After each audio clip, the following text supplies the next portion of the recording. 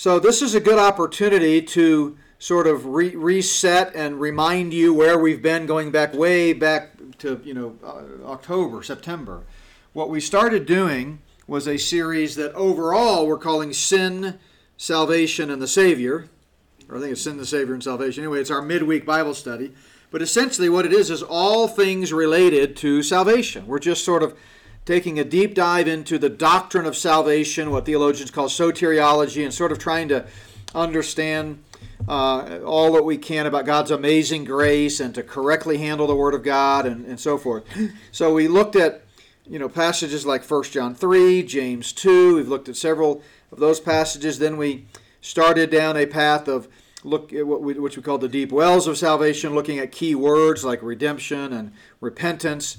And coming off of this discussion that we've had for the last 3 weeks on repentance, I thought I would kind of launch into another mini-series here, all under the heading of salvation on Wednesday nights, called What the Gospel Is Not.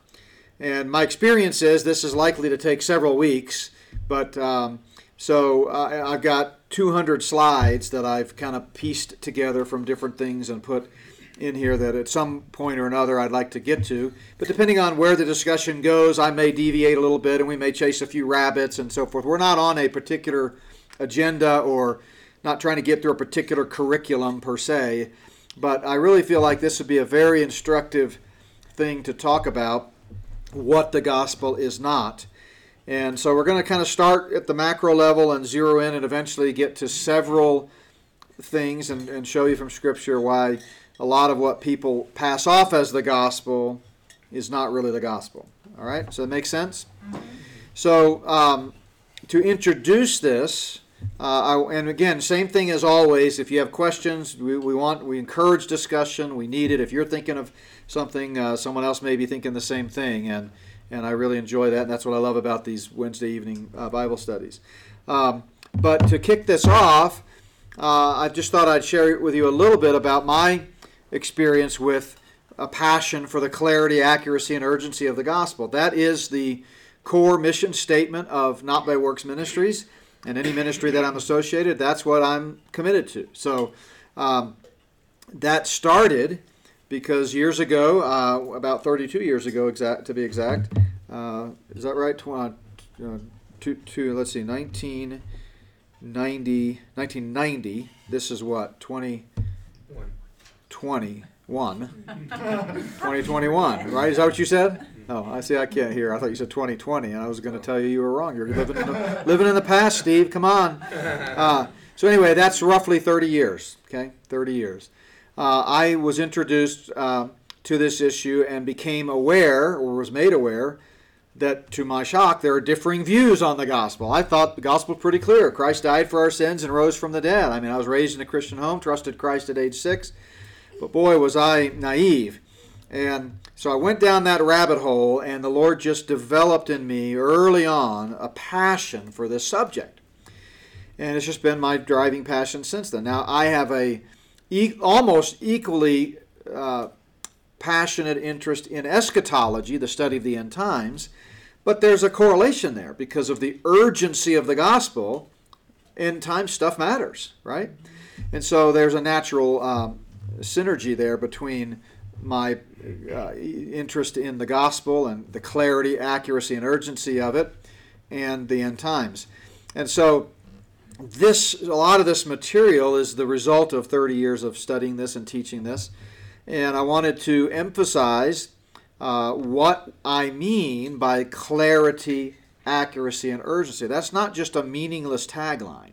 Those words are fraught with meaning and intentionally chosen, and we founded Not by Works in 99, so it's 22, going on 22 years this year, and it's been our mission statements from the beginning. So clarity has to do with how you communicate something. Is it clear, right? You can be right, but if you're unclear in how you communicate something, that poses a problem, right? So that's clarity. Then the second factor is accuracy, which is different from clarity because accuracy has to do with, is it in its very essence and substance correct, right? So you can be accurate and not clear. You can also be clear, but you can be clearly conveying a false gospel. So that's not good, right? In fact, if someone's going to preach a false gospel, we hope they're not clear, right? But we want to strive for both clarity and accuracy. And then the third component is urgency, which is the reality that we're not promised tomorrow. James says life is but a vapor. And also the Lord may come back in the twinkling of an eye at any moment.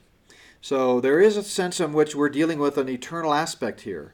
It's not something that you can say, well, let me think about it. I'll get back to you in 6 months. We want people to know that there is a steep penalty on sin, that sin, it's appointed unto men once to die, and after this the judgment. And Jesus said, if you die in your sins, you can't go to heaven, period.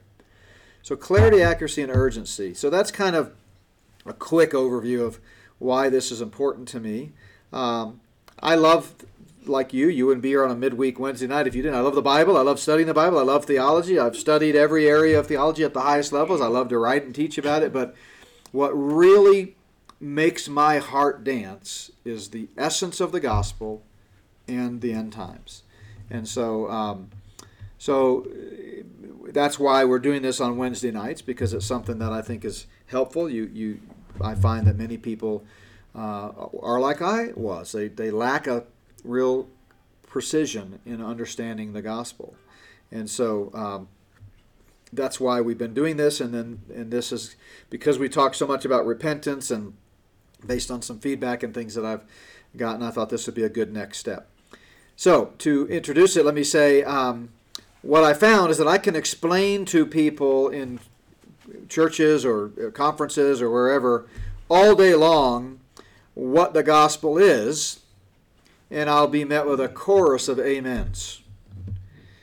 But it's when I begin to focus on what the gospel is not that I get the hate mail. I step on toes, right? And you can talk back and forth and talk all about what the gospel is. It's about Jesus. It's about the cross. It's about Calvary. It's about grace. It's about his atoning work. He died. He rose again. All of that. But when you really start to drill down, you find there are differences, and they're not just semantics. They're not semantics at all. They're substantive. So that's why I think it's important to sort of think through. Now, as we get there, we probably won't get to any of the actual what the gospel is not issues tonight, because I want to set the stage by kind of making you aware of the problem. But when we do, there may be some of them that you found yourself sort of using that language or thinking in those terms. And if so, that's what these studies are about. Don't just take my word for stuff. Use that as a challenge to say, you know what, I wonder if he's right. Maybe I shouldn't use that term, or maybe I shouldn't communicate the gospel in that way. Let me study the Word of God and see what it says. I don't want you to assume that what I'm saying is true and just automatically believe it because I said it. I want you to go to the Word of God and validate it. And of course we're going to do that, but still I want you to think through these issues. My guess is most of you in this midweek study are probably not going to struggle with most of the issues that we're going to address in the coming weeks, but there may be some. So one of the verses that has meant a lot to me, in fact, often I'll put this in an inscription in a book when someone at a conference asks me to sign Getting the Gospel Wrong. Each of my books, I have a different verse that just I associate with that book, and I'll put with my name when someone asks me to sign it. And for Getting the Gospel Wrong, it's this one: O Timothy, guard what was committed to your trust. And as Paul told Timothy there at the end of his first letter, ministry is not for the faint of heart. And you have a great stewardship, young Timothy, and you need to guard it. And I've believed that for whatever reason, the Lord's called me into ministry, and he's also given me a real passion for the gospel, and I've got to guard that. And so I can abide many differences of viewpoint on a lot of different non-essential issues, but when it comes to the gospel, I've in 32 years of ministry, 30 years of really being clear on the gospel, I've had multiple situations where I've had to, stand firm for the gospel. Ministries that I started, I've had to leave down the road because the board ended up compromising on the gospel. I was on the phone tonight. I got here early today and was talking to someone who called me through the website, and it was a lady, and she said, have you experienced that, that in ministry, because she teaches a Bible study, that the devil sometimes really attacks you, for that. And I said, boy, how long have you got? I could write books about it. And I think especially because one of Satan's primary goals is to blind men's hearts to the gospel, any ministry that is passionately and accurately promoting the good news about Jesus Christ is going to be right on his radar and right in his crosshairs. In fact, if you're not struggling with attacks, demonic attacks, and I don't mean by that sort of, apparitions and weird poltergeist stuff. I just mean any type of persecution. Paul said, all who desire to live godly will suffer persecution. So any type of struggles that are the result of taking a stand for truth is ultimately demonic. And if you, so I'm sure if you've experienced this, you know what I'm talking about. You know that this can be very painful. This can be something, but for me, it's not an issue. It's not something I can choose not to do.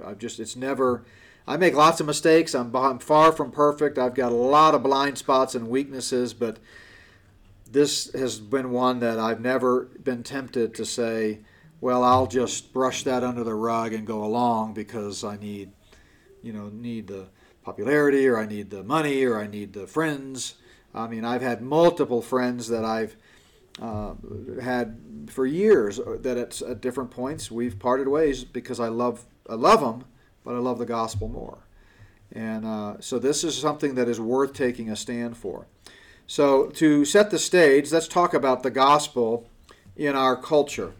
So tonight what I'd like to do is just sort of give you an overview of the cultural milieu in which we live, this mindset that characterizes contemporary culture, particularly in the West here. But in a survey that was done by Pew Research, they call it the Religious Landscape Study, and this is in America. They asked people of different faiths. Of course, America is a melting pot of cultures, right? Actually, somebody said, forget who used this phrase, but I've often thought how profound it was. America really isn't so much a melting pot as it is a stew pot, because a melting pot implies you come here and you sort of embrace the culture. What we've become is just to each his own. Everyone can come here. If you're a Muslim, if you're a Buddhist, if you're whatever, you can sort of bring your culture here, and you have somehow this right to force us to adapt to you instead of you adapting to us. But that's another subject. So in our culture, 96% of Hindus say they believe many religions can lead to eternal life.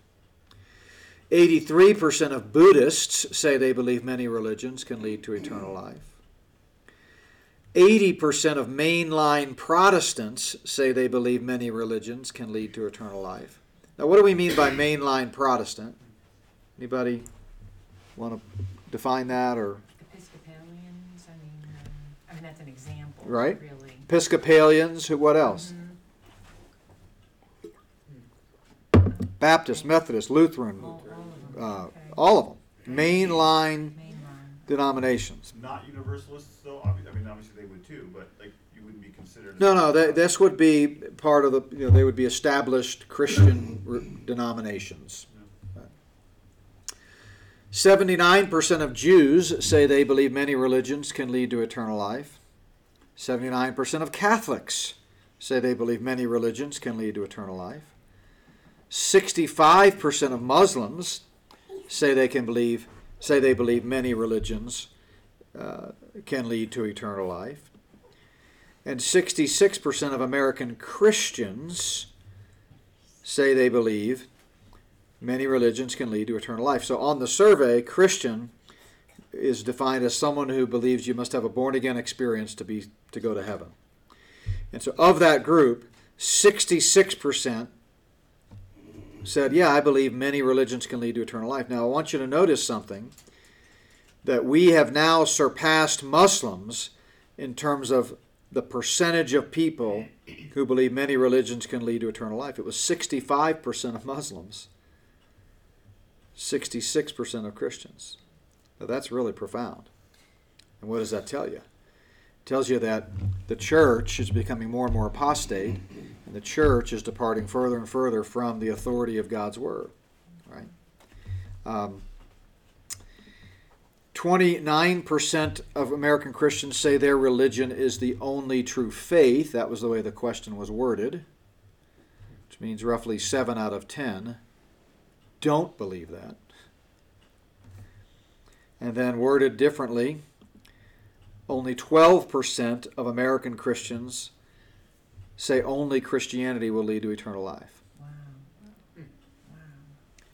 We have no idea how quickly the evangelical Christian culture in this country completely became compromised by political correctness and by societal pressure.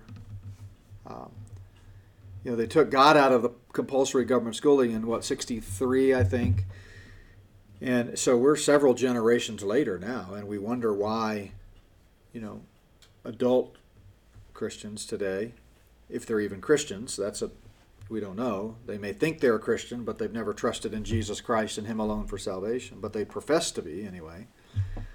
Have somehow felt it necessary in a private survey to check the box that says, no, you can go to heaven some other way. Because they value feelings more than truth. They base their views on experience rather than the authoritative Word of God. And I'm working on my next culture shock, and I just have been so swamped. I'm a week behind on that. And but what I'm thinking I'm going to do it on, I'm going to call it "What's Wrong with Wrong." And what I'm finding is that in our culture, it has become automatically offensive to call somebody wrong. Mm-hmm. And I'm saying, well, what's wrong with wrong? I mean, why does that have to involve some implicit personal attack, right? But yet if you say that someone's wrong, boy, you are unleashing the wrath of society against you. You are, how dare you? You're mean and hateful. And I've run into this, and I just want to say, look, I didn't call you ugly or fat or stupid or insult your mother. I just said you're wrong. Now, you may not be. That's fine. Maybe you think I'm wrong. And that's usually where I'll go with it is, why are you so offensive? Do you think I'm right? And they'll go, well, no. Okay, so we're in the same boat. We both think each other's wrong. Why is it okay for you to think I'm wrong, but it's not okay for me to think you're wrong? I remember speaking at a church one time in Alaska, and I don't know if I've told this story before, but it was I was teaching in an adult Sunday school class before the main service, and I don't know, there was probably maybe 30 or 40 people there, and I was teaching on eschatology. They asked me to give an overview of eschatology. And about halfway through, a lady at the back raised her hand and said, it sounds like, you're giving, with the views you're describing, because I was kind of describing them in layman's terms and just trying to keep it simple. It wasn't a Bible college class or seminary class, But she obviously was well studied, and she said, it sounds like the view you're espousing is a dispensational view. Is that correct? And I said, yes, ma'am. Good job. You must have studied this or something like that. And she goes, well, do you give any credence at all to the amillennial covenant theology view? And I said, no. And then I kind of went on. I didn't have time to get into a debate over that. And I didn't even know for sure what view she took from that question, although it kind of raised a little bit of a red flag. So I went on, and a sentence or two later, she kind of raised her hand again. And she said, well, wait. Well, why not? And I said, because they're wrong. Next question. Well, boy, she didn't like that at all. Boy, I might as well have insulted the Pope or something. I don't know. But later on, she came after the session came up. Boy, she was offended, and I just said, look, I can't. You wouldn't want me to be up here like a straw in the wind and say that everything's right. There's what's wrong with wrong. There's right and there's wrong. Now, I could be wrong. I mean, I'm not perfect. And if I'm wrong, then you should go with what the Bible says and follow your heart. Don't just take my word for it, but don't be offended because I took a stand, right? And so the culture we're living in is one that likes to draw circles of inclusion instead of lines of distinction. And it's becoming worse and worse and worse. And any line of distinction now, to where if you call someone a boy versus a girl, that can get you in trouble. You know, you can be kicked out. You can be fired from the school as a teacher because there's no lines, none. Everybody gets to determine what their own truth is, and that's makes presenting the gospel and articulating the gospel and holding firm to the gospel much more difficult today than it ever has been. I believe it's a sign of the times. I think the debates that people had in the mid-20th century when sharing the gospel were completely different than the debates that we're having now, and the challenges and the whole realm of apologetics, which is defending the faith, has taken on different and must take on different strategies today than it has in the past. So to help sort of illustrate that, I want to kind of give an overview of postmodernism. I don't think we've talked about that in here, have we? Any of you guys that have been here a long time? Okay. Sometimes I feel at the last minute I'll bring something into a thing and I forget, but I know I hadn't intentionally done it. So postmodernism is the term that we use to describe our culture today. It's a postmodern culture. And really, human history to date can be broken down into three large segments. There's the pre-modern era, the modern era, and now the post-modern era. And those of us that study this and sort of have written about this have wondered if in fact there really is already a fourth that sometimes is called post-truth or post-Christian. To me, it's just more of the same. It's just sort of the same lineage, but it doesn't necessarily represent a hard, fast distinction like I'm going to show you between these other three. But I certainly appreciate and understand what we mean by post-truth world or post-Christian world. But this is kind of helpful to see the way people think has changed, okay? Because it's even though you and I may be biblicists, and I've taken to using that word more than just Christian, because Christian is almost, in the culture anyway, meaningless. If you're not a Muslim or don't live in the East, you're probably a Christian, they think. But what we mean is biblicist, meaning that the Bible is our only standard for our beliefs, attitudes, and practices. And so I understand that we're all biblicists, but yet the reality is, it's kind of like the old Japanese proverb, if you want to know about water, don't ask a fish, right? Because it's just all around us. And so we have breathed in the postmodern air, and it's reflected in a lot of what we do, whether we realize it or not.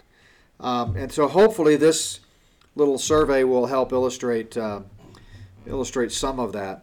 So if you want to put some time markers in here, the pre-modern era, again, it's not like God bellowed forth from heaven or wrote in the sky a particular date, but as we look back at history, we clearly sort of see a shift around the age of the Enlightenment. So most people sort of pinpoint the French Revolution and the storming of the Bastille as sort of the end of the pre-modern era. Okay, again, it's kind of like dispensations. It's not like a hard, fast thing. There's typically a little bit of transition. But this is a good time marker if you want to, in your mind, sort of put it on a timeline. And then the modern era was much shorter. Most people sort of take the modern era to up to 1989, which then puts us in the postmodern era, or as I said, post-truth, post-Christian. Those kinds of terms have become relevant and descriptive as well. So what significant global cultural sort of phenomena, or what's the word, capability maybe, can you think of around the time of 1989 that really catapulted us into a postmodern world? Anything? Fall of the Berlin Wall. Certainly the fall of the Berlin Wall is a geopolitical marker, which sort of led to more overt globalism. There was less nationalism. The Cold War was over, and so we didn't think so much in terms of national enemies, although globalism way predates. Globalism's been Satan's goal since he got kicked out of heaven, and similarly nationalism is still very much alive. But I'm thinking of something less geopolitical and just more, I'm trying to not give it away. Yes, specifically what? Computers, Internet. The internet. The internet. That's right, computers, the internet. So, most of us, all of us, I think in this except for the youngsters, are old enough to remember before the internet. I went through college and most of seminary without the internet. Well, actually, all of seminary without the internet per se. We had a computer lab. Nobody had a personal computer. I could go to the lab at Dallas Seminary and print out my papers and stuff. But college was a typewriter. When I graduated from high school, my parents gave me a typewriter. That was my graduation gift. But then the second time I went through seminary for my PhD was in the 2000s, and so it was, the internet was much well on its way. So, but what the interesting thing that the internet did, and it's often called the information superhighway, right, is that it provided a instant, rapid, pervasive transmission for truth claims with nobody to police the internet superhighway. You go speeding down I-25, you could be pulled over and get a citation. But there's no, other than one's own critical thinking skills and their own source of truth, which for us the source of absolute truth is God's Word. That's the grid through which we run all of our truth claims. Everyone has their own truth claims, and what happened early on, it's not so much this way anymore, but early on there was this psychological tendency to assume that the internet had authority, that it had credibility, right? In fact, very early on, as people began to realize there's a bunch of junk on the internet, then the catchphrase used to be, people would sort of sarcastically say, well, it has to be true, I read it on the internet. Well, what they mean by that is sort of a slap in the face at the fact that there in fact is a lot of unreliable stuff on the internet. But that sarcasm wouldn't be funny if it wasn't rooted in, at some point earlier on, people had sort of thought, hey, it's like when you go to your encyclopedias. When I was a kid, my mom had a World Book Encyclopedia set, and if you wanted to study something, you pulled it off the shelf and you studied it, and you assumed that it was trustworthy and valid, right?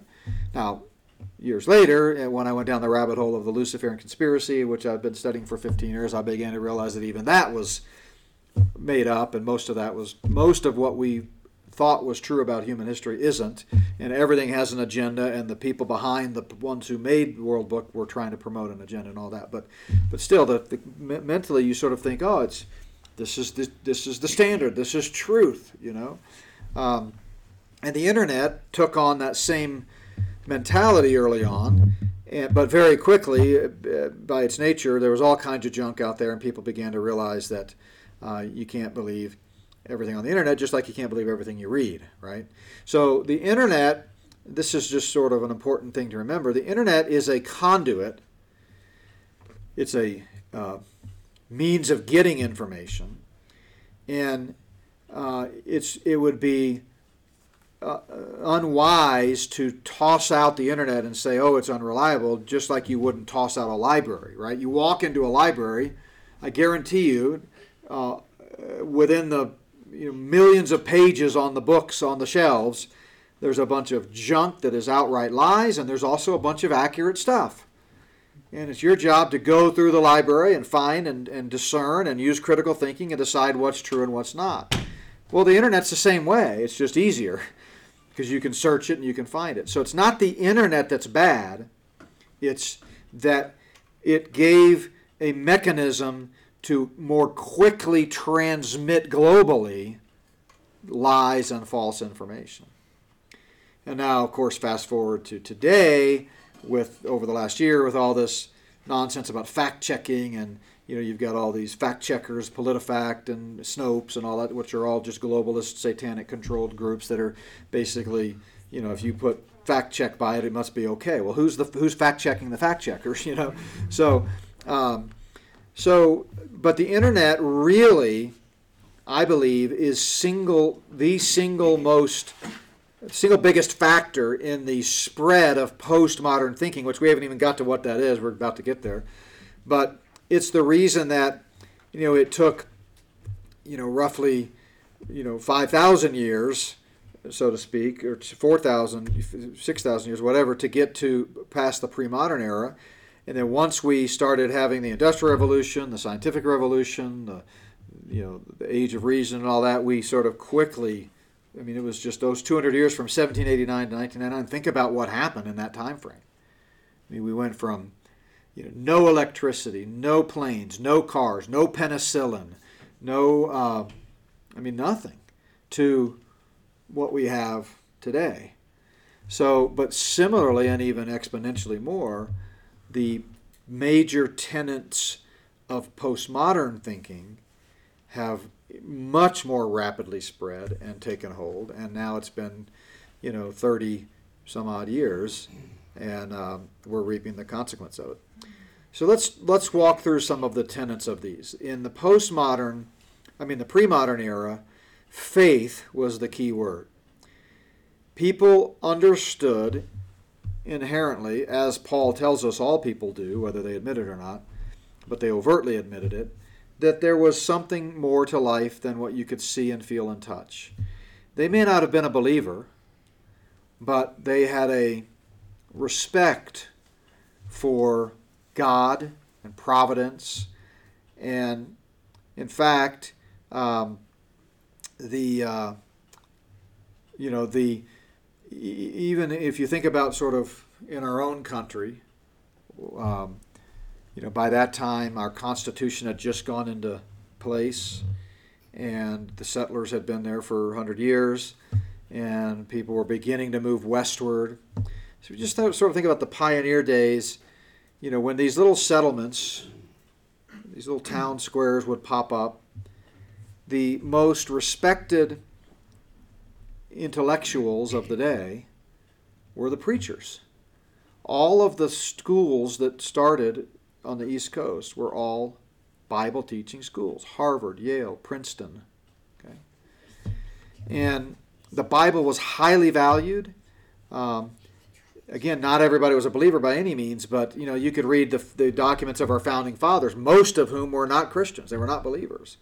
But they often spoke of God and providence and the Bible with great respect, because that was the culture of the day. And so everybody had faith. And when the circuit riding preacher would come to town, everybody, the bars would be empty. Everybody would come. They want to hear what he has to say because he's the most learned, he's read, and so forth. And up until the modern era and the rise of liberalism, the theology was considered the queen of the sciences. It was highly respected. In fact, the earliest terminal degree that a person could get in academia was called a THD, not a PhD. PhDs didn't come along till the turn of the 20th century. What was a THD? A Doctor of Theology, right? And then as we got smarter in the Age of Reason, where science began to trump faith as the ultimate arbiter of truth, philosophy began to eclipse theology and became the key thing. And now, boy, here we are, 200 years later, and nobody respects theology degrees, right? It's more the hard sciences, they call it now, right? But remember, all of these great institutions, revered institutions, every one of them started out as a bastion for biblical truth. The Princetonian theologians like Warfield and, oh man, my brain is fried, but Hodge, A.A. Hodge and his father, I think, Charles Hodge. All those guys were just solid men of faith. Now, they weren't necessarily always clear because they tended to be more reformed coming out of the Reformation, but they were solid on the Word of God. The best book ever written on the authority of Scripture is B.B. Warfield's book. So these were brilliant minds and passionate about the Lord and His Word. And yet today, those same institutions scoff and mock at people who have, degrees in Bible and Hebrew or Greek or whatever they study. So that's just a real major shift. Well, then when you get to the postmodern era, the debate wasn't so much between faith or reason. It was about everyone's individual bias. So it almost didn't matter anymore whether you think science rules the roost or faith rules the roost. It's sort of the attitude in the postmodern era is it doesn't really matter. You say potato, I say potato, whatever you want. But there's no see, so the debate used to be what is the ultimate source of truth? Postmodernism says there is no truth, in a manner of speaking, or at least truth cannot be quantified. So, in the modern era, which was the era I grew up in, evangelism would often be things like, 27 proofs of the resurrection, or, why the Big Bang is impossible. And you're always trying to find scientific hard evidence to validate the truths of Scripture. And so you'd get all these books written about how, yes, it is scientifically possible for a man to live in the belly of a great fish for 3 days. Or, yes, the great flood of Noah, certainly there's scientific signs of it all over the place. And all of that's true. That's true. And there's absolutely a place for rational scientific apologetics to help bolster our faith in the Word of God. But those debates don't matter anymore to the average postmodern millennial. You don't sit down at Starbucks with them and say, let me tell you why Jesus rose from the dead. More often than not, they'll say, I don't have a problem with Jesus rose from the dead. Sure. It's super. We believe in the otherworldliness. We believe in the supernatural. We believe in a mystical otherworldliness. So that doesn't bother me. So it's a major shift in the discussion that took place.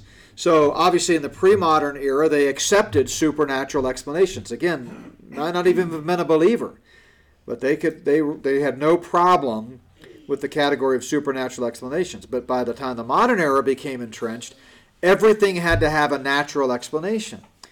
And how that manifested itself in Christianity and in the church and in the academy with the seminaries and Bible colleges is around the turn of the 20th century, so the late 1800s, early 1900s. They all started kind of going liberal, and they started explaining away the supernatural events of the Bible. And so they would say, the earth, thanks to Darwin, the earth wasn't spoken into existence ex nihilo by God in 6 literal 24-hour days. Instead, because everybody knows that Darwin says the earth is millions of years old, the Genesis account must be one big metaphor, one big allegory. Or, nobody of any intelligence could possibly believe that there was a global flood. It must have just been a localized, high water thing.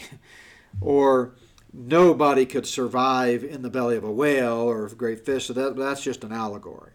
Or the sun couldn't possibly stand still in Joshua's day. That would throw the whole universe out of whack. So it must have just been a long day.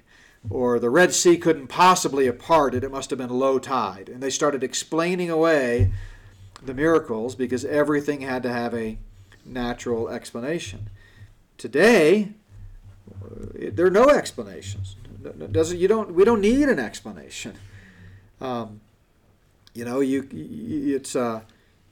In fact, the more bizarre and illogical and nonsensical and absurd something is, the greater acclaim that it has.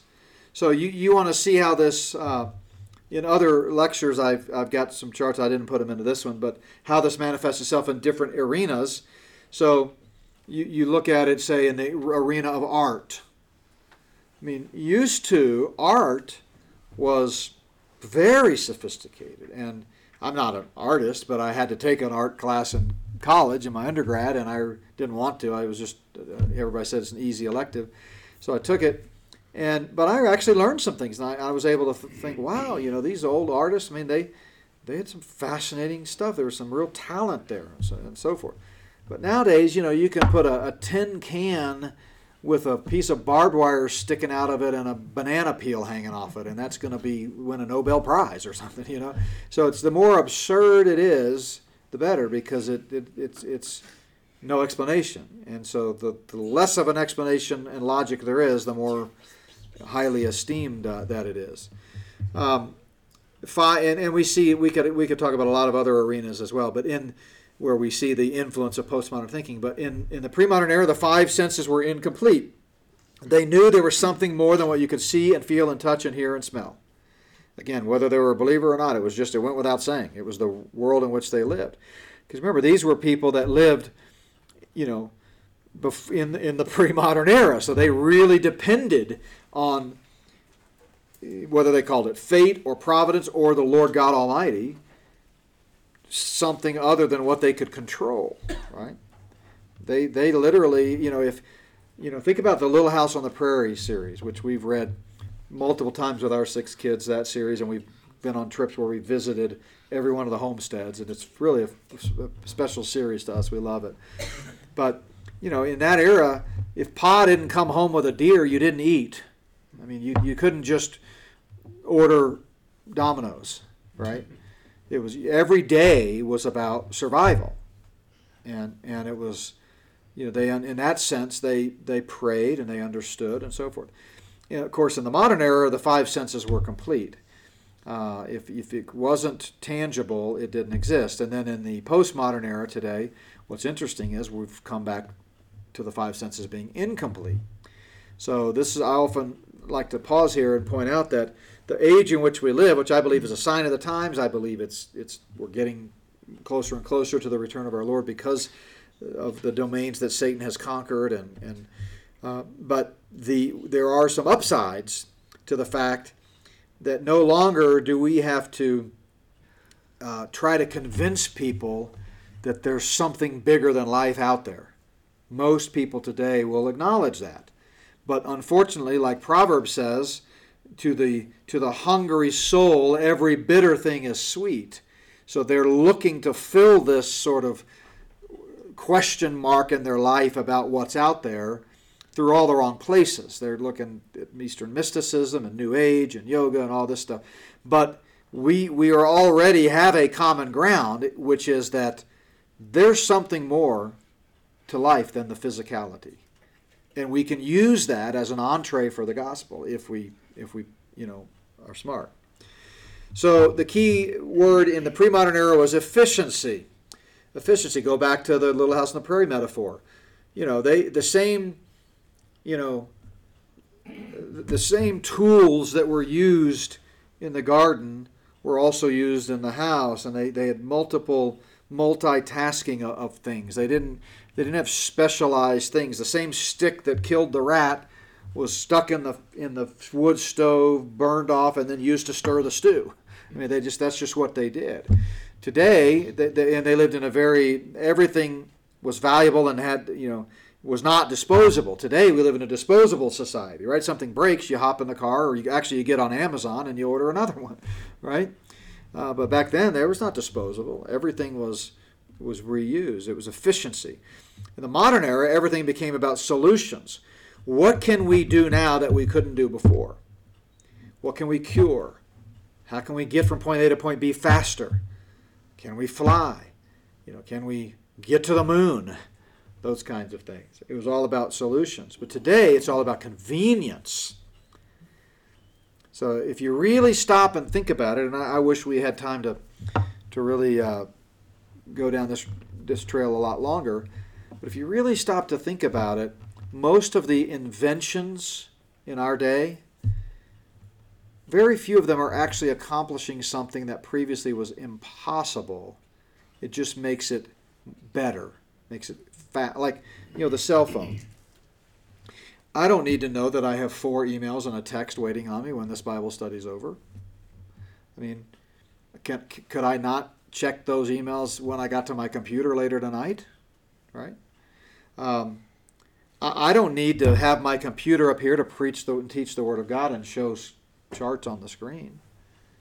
That's not a mandatory thing. That's not something that is earth-shattering like the discovery of penicillin, right? So indoor plumbing, right? How many of you enjoy indoor plumbing, right? Sure. Is that mandatory? No, is it? It's not. Absolutely it's not. And by the way this world's going, you better be prepared for some of the things that have become normal to no longer be normal. And those that are prepared are going to be the ones that survive. But so really it's convenience. It's faster cars, faster planes. I mean, there have been some, incredible marvels of science. I mean, we managed in just a few months to, for the first time in decades, come up with a vaccine for a severe upper respiratory virus. Imagine that. Never had one for the cold, never had one for AIDS. Those are all viruses. We never had one for SARS-1, and it's been over 20 years. But suddenly, we've invented a vaccine, right? So there's some accomplishments, right? I'm being facetious. I think you know that. So revelation was the pre-modern word versus scientific method versus no absolute truth. So revelation meaning revelatory from God. Scientific method meaning that's the established standard. If you can't prove it through the scientific method, it doesn't exist.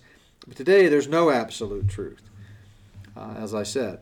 So they had a high view of the Bible in the pre-modern era. I mean, it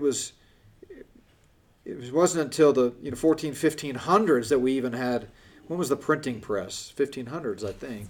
So that we even had the ability to print copies of the Bible. And even pagans would have considered it sacrilegious and, very inappropriate to just scoff and kick and throw around the Bible. There was a high view of the Bible. They understood, even though they may not have trusted in Christ alone for salvation, that, this was God's revelation. In the modern era, was a very low view of the Bible. So all of the atheists and skeptics would travel the country debunking the Bible and talking about only a fool would believe the Bible, and they kicked the Bible out of schools and so forth. But today there's a self-serving view of the Bible. It's, if the Bible will bring me power or make me money, I'll promote it, right? So you've got all these big-time megachurch pastors, a lot of them, that stand up and give lip service to the Bible, but they don't know. They wouldn't know. Come here from Sikkim about the Bible. They've never read it. Probably never read it. They don't really know the Bible. They just know that there's a target audience that if they tout the Bible, it will bring them power, and that's the way most people are. So you've got this bumper sticker mentality where people will pull verses out of context. They have, I listen to a ton of podcasts when I'm on the road, and I'm on the road a lot, and I love to listen to topics about things that I have never studied before. It's educational for me, and so I listened to this last trip to some stuff about Border Patrol agents and really learned some fascinating things, and then I listened just Tuesday, today's Wednesday, so yesterday, I was on the road for a bit, and I listened to a guy talking about the Batman live action show that came out in '63, I think it was. I used to watch the reruns of that show every day after school. It was very fascinating to me. It really left an impression on me, and I had the dress-up clothes, and as a youngster, I would pretend to be Batman, but I can vividly remember sitting in front of our little black and white TV after school, usually with a bowl of cereal, watching Batman, and it, you couldn't record it. It came on when it came on, and you had to be there when it came on. But anyway, so that was fascinating to me. But when I listen to a lot of these people on various subjects, for years I've done this, a lot of times they'll invoke the Bible, or they'll talk about the Bible as if they know what they're talking about. And I'm sitting there thinking, it doesn't take long before you can tell. I mean, the first time they call it the Book of Revelations, you're going, well, I'm not sure you're probably the best authority to really be talking about the Bible and that kind of stuff. But in their, whatever the point they were making, it seemed appropriate to appeal to the Bible, and so they would make these passing remarks. And that's the postmodern era. There's no absolute. It's all about bias. So in the pre-modern era, the mantra was duty. You are your function, right? You had your duty, right? You think about life again back on the prairie. Most of the time you were up several hours before dark, and you were milking the cows, getting the eggs, doing what you did, getting water from the well, bringing it in, and then after being up for a couple hours doing your chores, you would sit down and have breakfast. And then, back then, you either would go to school if you were in a situation where you could and your mom or dad didn't need you on the homestead, and you had a school near you where you could walk to one of those one-room schoolhouses and learn some math and writing and English. Or you went back out and started working again. And then, if you were lucky, you took a lunch with you that you could take a 10-minute break and eat a quick apple and, something. And then you worked all afternoon, tilling the fields or whatever you did, and that was your duty. And then you came home and you did chores around the house. And then you sat down and you had dinner. And if you were lucky, you might get to, before bed, sit around and sing a song with Grandpa on his, guitar, or maybe play jacks or marbles or something for a few minutes. But, it's completely opposite today. Today, it's all recreation, and most psychologists tell us if you give your kids more than 1 hour of chores a day, you're abusing them, right? So it's 12 hours of play, 1 hour of chores, right? But there's no sense of role and duty. It's all very self-focused. In the modern era, it was desire. You are your feelings, right? If you can dream it, you can accomplish it. And we understand, that was an exciting time to be alive. There were so many things happening so fast, and the people with means were able to be the first ones that had the horseless carriage, and they were the ones to be the first ones to have the TV. My dad talks about when his family first got a TV and how meaningful that was. Till then, he and his sisters would go to the Sears Roebuck store and watch the TVs that were on display. And that was a big deal. That was quite a privilege, right? And then definition is the key today. You are your Facebook profile. It's all about defining yourself. Image is critical, right? So it went from fulfill your duty to find your dream to frame your disguise. And today, perception trumps reality. I've said this many times that the makeup artist makes more money for the networks than the speechwriters. That's the reason, you watch Fox News or CNN and it's all these, beautiful blonde-haired women that are reading teleprompters, right? No offense against that. It's just that, image is more important than knowledge. If I was in charge of a network that was wanting to purvey information, I would find the smartest, most knowledgeable, most educated people about the field, and I wouldn't care what they looked like, right? But we care today. In the old days, Walter Cronkite would present the news, and he was no saint by any means, but just as an illustration. The news reporters would be a guy sitting at a desk with a paper in his hand, and he would say, 14-car pileup on the interstate. In other news, and he would just convey information. Today, it's like you're watching a Universal Studios production when you watch the news. There's all kinds of theme songs and graphics and and it's hard to really get through. And of course, it's all Operation Mockingbird and controlled mind control stuff, but it wasn't always that way. And in what we find is that there could be an avalanche on a ski resort here in Colorado, and within 30 minutes they'd have a theme song and a graphic for it. That's just what they do at the news. Go to the graphics. Okay, we need a graphic, and they create it. So it's all about image. Substance doesn't matter. Style trumps substance every time. So that the way you make your argument is important. And they say, back to what we started with, what's wrong with wrong? If you should never tell someone they're wrong, because that's going to offend them. But what if they are wrong? Well, then what do I do? Right? Sometimes wrong is wrong. And so you find yourself actually focusing more on the delivery than you do the substance, and that's a real problem. So that's where we'll stop for tonight.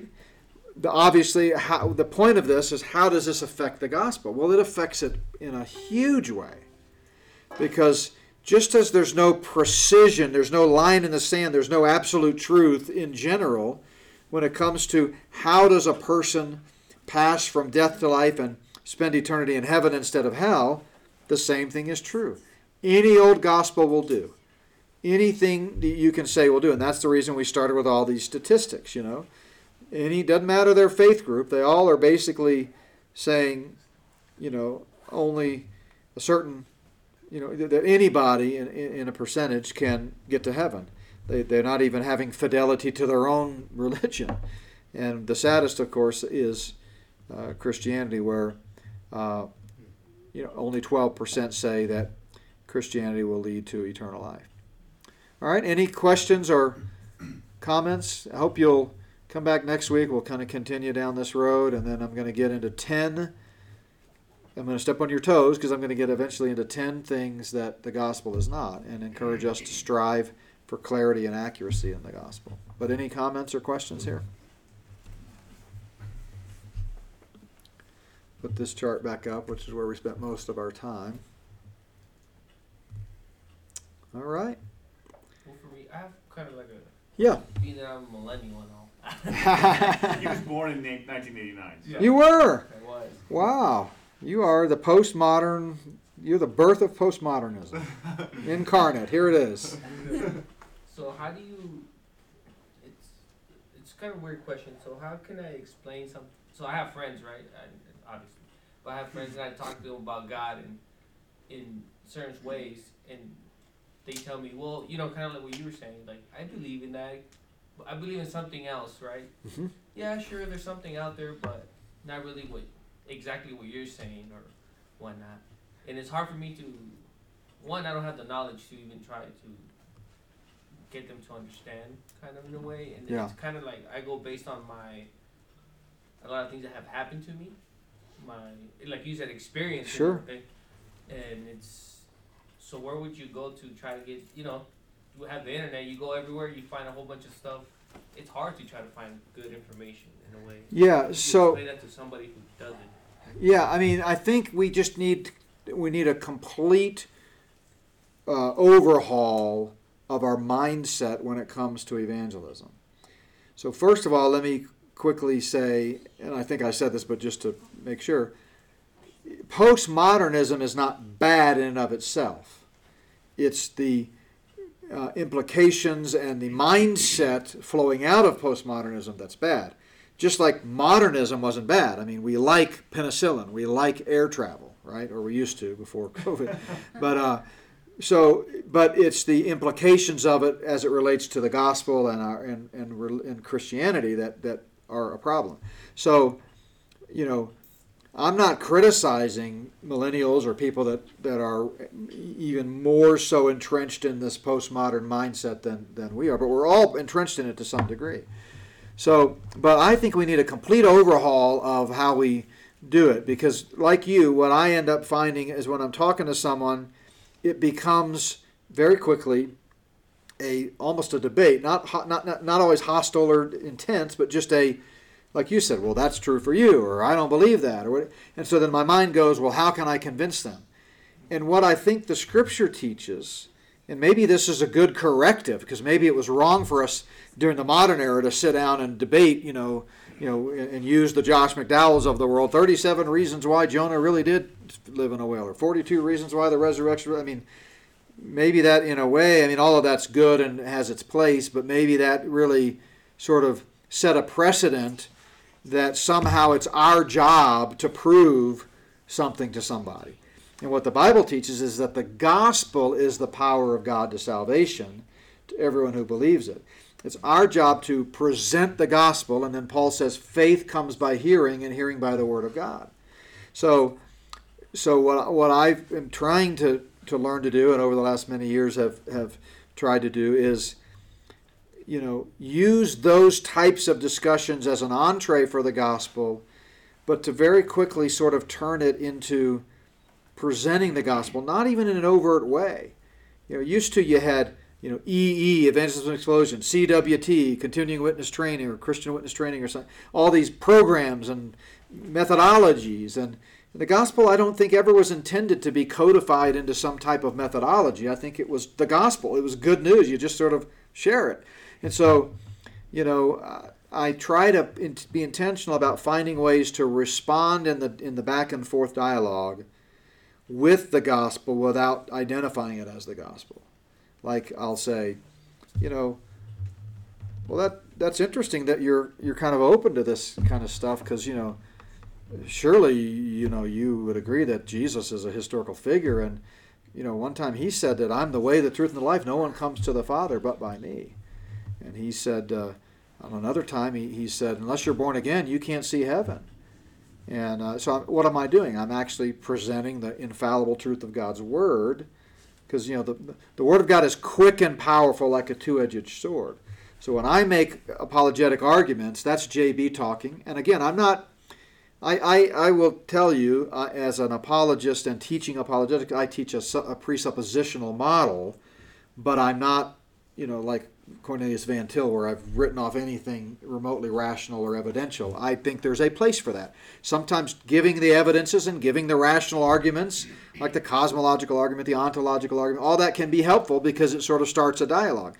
But at the end of the day, I'm absolutely convinced, based on the Word of God, that I'm not going to argue anybody into the faith. So what I want to do is very quickly let the Word of God and that double-edged sword do its job.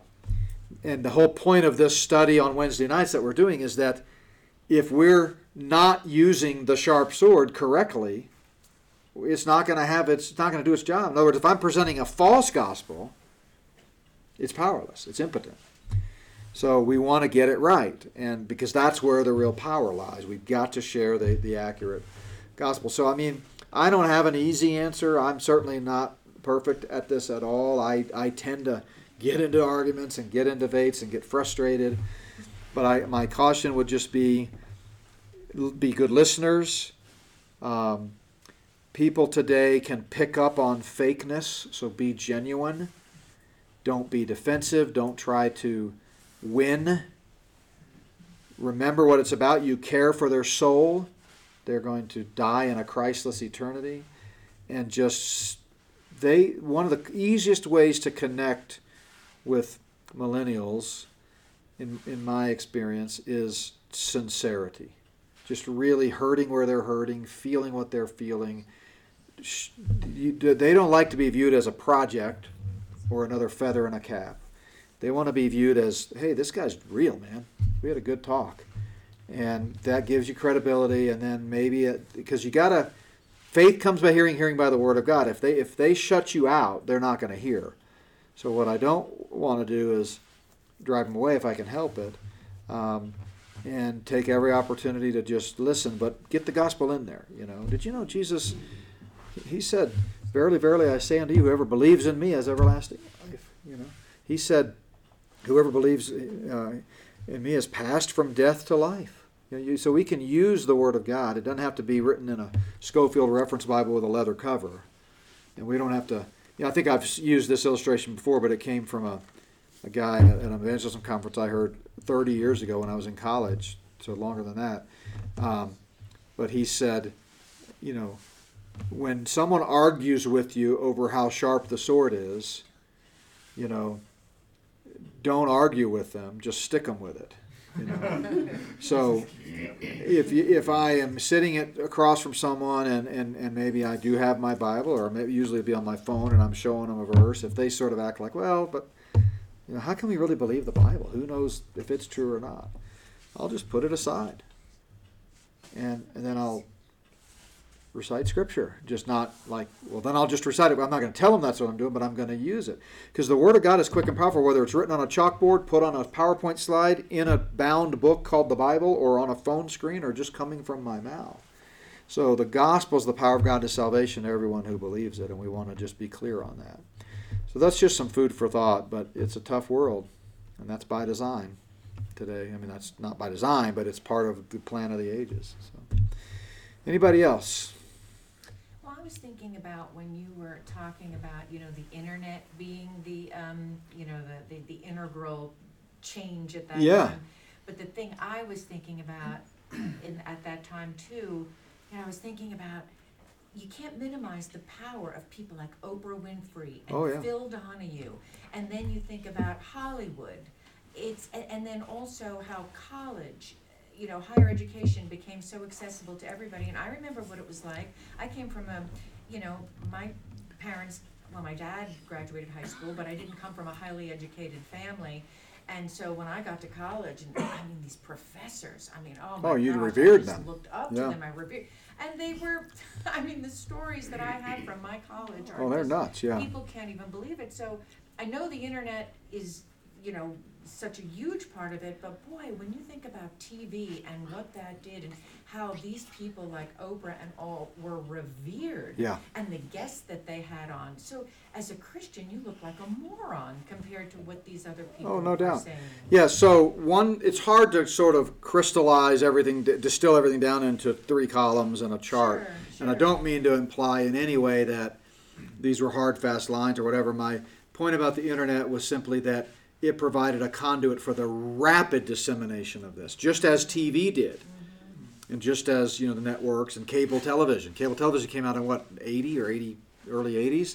So that was similar to the internet. It was another massive way to disseminate information. And all these people you're talking about, absolutely they did. But what we have to remember, which is really kind of beyond the scope here, it's more in line with my Spirit of the Antichrist series, is that there is a Luciferian agenda that goes way back in all of this. Higher education, controlling the educational institutes, controlling government schooling, controlling the networks, controlling everything is by design to mind control, you know, a generation. And we're now we're seeing the manifestation of that like never before. So, but yeah, Oprah Winfrey and people like that. Also, you remember Bill Clinton is a classic illustration of the postmodern mindset very early on in 92 or 3 when he's like, depends on the meaning of is, right? You know, so, and redefining certain things that I think we all know what we're talking about, that everybody knew what they constituted, and yet, well, that's not that. You know, that, you know, just meaning there's no meaning. There's no inherent meaning in words anymore. And so that was another illustration. And then it's just gotten worse and worse and worse and worse and worse today. So The funny thing is, when you mentioned about Walter Cronkite, before you even said his name, the thought that I had was, I read a thing where he was at a party once, and this woman came up to him and said, Mr. Cronkite, you look so good in that blue shirt and that tie. And he was so frustrated because he looked and he said, well, did you listen to what I had to say? You know, he was frustrated that she cared I know. about what he looked like. even back then, yeah. Exactly. That reminds me of the story about Tom Brokaw, who got his start on some local television. South Dakota, I think. Yeah, he was South Dakota or Well, he was Nebraska, South Dakota. Yeah, okay. somewhere around Yankton, there. Yankton, I know. And so some guy comes up to him at Macy's in New York City, and he says, "Aren't you Tom Brokaw?" And Tom goes, "Oh, yeah, as a matter of fact, I am." He said, "Didn't you didn't you used to be on WKR, whatever it is, in Podunkville? I think it was Nebraska, but South Dakota, wherever. And Brokaw's thinking, man, this guy, man, he's been following my career for a long time. And he goes, well, yes, as a matter of fact, I did. And the guy goes, I thought that was you. Whatever happened to you anyway? So pride. All right, well, let's call it a night, and we'll continue next week with our look at the nature and essence of the gospel and what it is not.